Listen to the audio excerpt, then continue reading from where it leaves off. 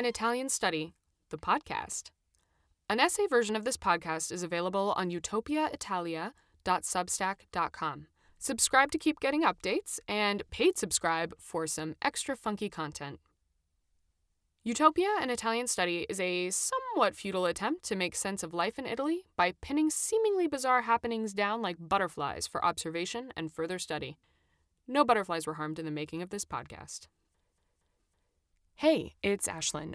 Just wanted to give you a heads up to stay tuned after this essay recording if you want to hear an excerpt from this week's paid subscriber content, Utopia Unfiltered Cafe. So it's all about coffee in Italy. You get to hear me kind of rant and ramble and chit-chat and freestyle all about the subject of coffee under the influence of one or two little drinks. Thank you so much for listening, and I hope you enjoy this next installment.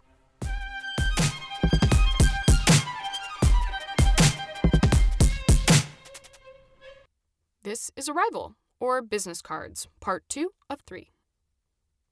The rest of the bus ride passed without incident, and we arrived at the Express Green long-term car park. I was idly wondering if green was the default nomenclature for things in Ireland, the name of some long-dead war hero, or referred to a complicated color-based naming system for the various car parks I assume were speckled around the airport, when the brand-new rapid COVID testing station appeared before us. For something that had only been mandated the day before, it was actually fairly impressive. Near the end of the huge lot where we were paused, a large temporary testing station had been set up, the linked pods like Legos cobbled together with a large ramp leading into the structure. That must be the walk-in station, which at the moment was completely empty aside from a few errant passengers peering into the dark windows. On the opposite end of the parking lot, huge lanes were set up with big, billowing white drive-through tents at the end of each of them, wherein tables of testing equipment had been set up along the sides of each tent. There were already a number of cars lined up, the vibe of which was decidedly impatient, like horses trapped behind bars before a race. There were only, however, a couple of humans dressed in what can only be described as post-apocalyptic science fiction wear, head-to-toe white scrubs, masks, face shields, gloves, even covers on their feet. This didn't worry me, however. It was only just about 10:30 when the testing facility was scheduled to open. What did worry me was the fact that there was no obvious way that the bus could successfully drive through the testing tent without taking it with us. In fact, there didn't seem to be a way for the bus to even approach the tents at all, the whole car park having been designed with narrow lanes explicitly for smaller vehicles, with a decided prejudice against anything larger than the Sprinter van that I had thought I had ordered. We waited a few minutes on the sidelines before a person came running up to the bus. Not a doctor, but a lackey of some sort. She was a bit frazzled behind her mask and told the driver he couldn't park there. "I'm not trying to park," he said. "I have people who need testing here." "I booked for 10:30, I said helpfully, holding my phone up into her face. I don't think the bus can fit through our drive-thru," she said, ignoring the phone. I could hear the frown in her voice. "Certainly not," the driver scoffed. "Could we do the walk-in clinic instead?" I asked. "It doesn't open until 11, she replied. "That's a little late. Look, I know it's not ideal, but we have to get these tests done or else we'll miss our flight," I appealed with a touch of urgency. It was already 10:35 at this point, and only one of the lines of cars had even started moving. "I understand," she said. "Look, you'll go after that car, okay? Just wait here, and someone will collect you when it's your turn." I squinted at the car she was pointing at in the distance, a dark SUV that felt out of place in a country that mostly dealt in compact sedans. "Got it! Thank you," I said cheerfully. As the minutes slipped by, so did my cheer. Only 2 lanes of the drive-through COVID tests were open, but I watched that SUV like a hawk, as though my nervous energy could affect the process. On the periphery of my vision, more and more people began milling about in the walk-in testing center. By the time 11:05 hit and the SUV was next in line, I was beyond nervous and full-blown concerned. "Why isn't anyone coming to get us? The SUV is next, and we're after it," I fretted. "I'm sure it'll be fine," Adam said soothingly. "It's already after 11. I'm going to go ask someone," I said, already putting my coat on. "I am so sorry," I added to the driver, who hadn't said a word of complaint despite the long wait. As I made my way in the chilly Irish wind towards the car testing site, another administrator rushed up in a flurry, glasses foggy from his breath under the mask. "What are you doing? You can't get out of your car," he said in panicked tones. "I'm in that bus over there," I pointed, "and your colleague said we could go after that SUV. Only no one has come for us. I'm booked for 10:30, you see. You can't go through the drive-thru on foot," he protested. I was starting to feel frustration bubble up inside of me, but I knew it wouldn't help, so I tried to remain as calm as possible. "It's not our fault the drive-thru can't accommodate our vehicle. I don't know why the rental company sent a bus, but I guess that doesn't matter. Look, we just need to get tested. We'll wear our masks or buy face shields or whatever you want, but we're really late at this point, and I'm worried we're going to miss our flight."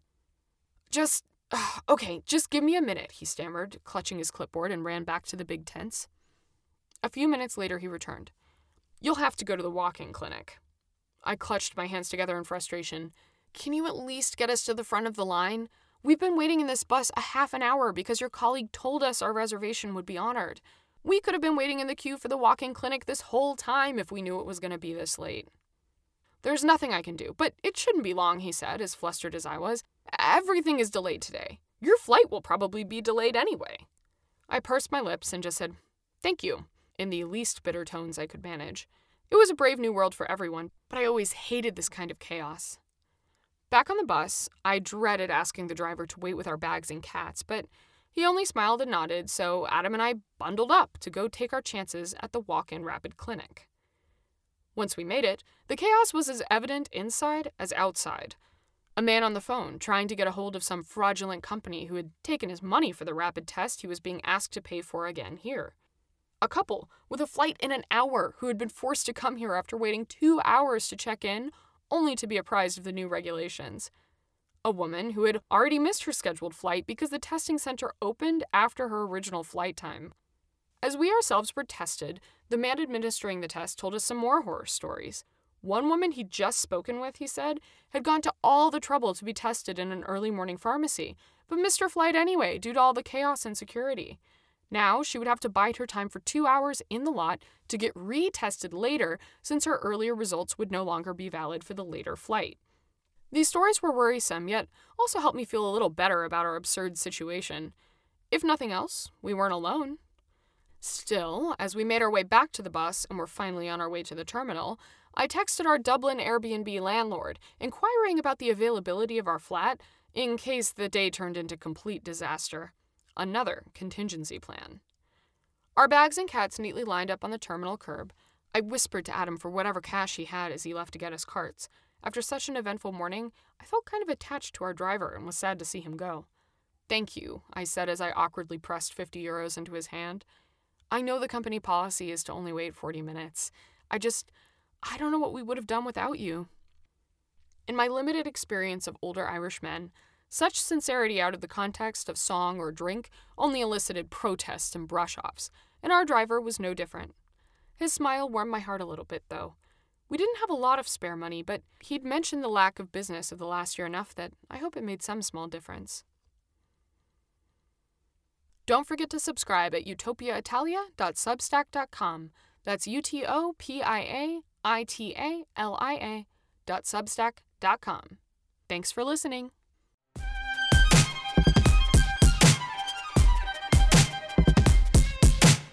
Because the way espresso is extracted here tends to be really intense and extremely bitter.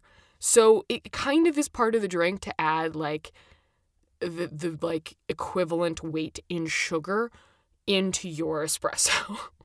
I would never have put sugar in espresso before, but I do now. And it's great. It's really tasty. And then you just, you suck it back and there you go. Bob's your uncle. You're on your way. But this is very important. You cannot have a cappuccino after like 11 a.m. All right. Thank you for listening. That was an excerpt from Utopia Unfiltered, an episode about cafe. Utopia Unfiltered is for paid subscribers only, but I do try to keep my costs low. It's $5.99 a month to get the full Utopia an Italian Study experience. It's $5.99 a month.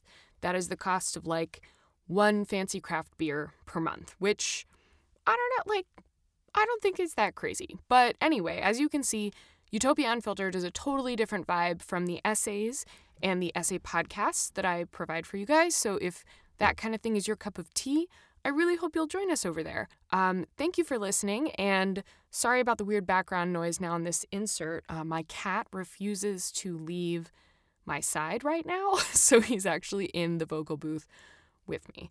Anyway, as ever, thank you so much for joining me on this journey and listening, and I will catch you next time.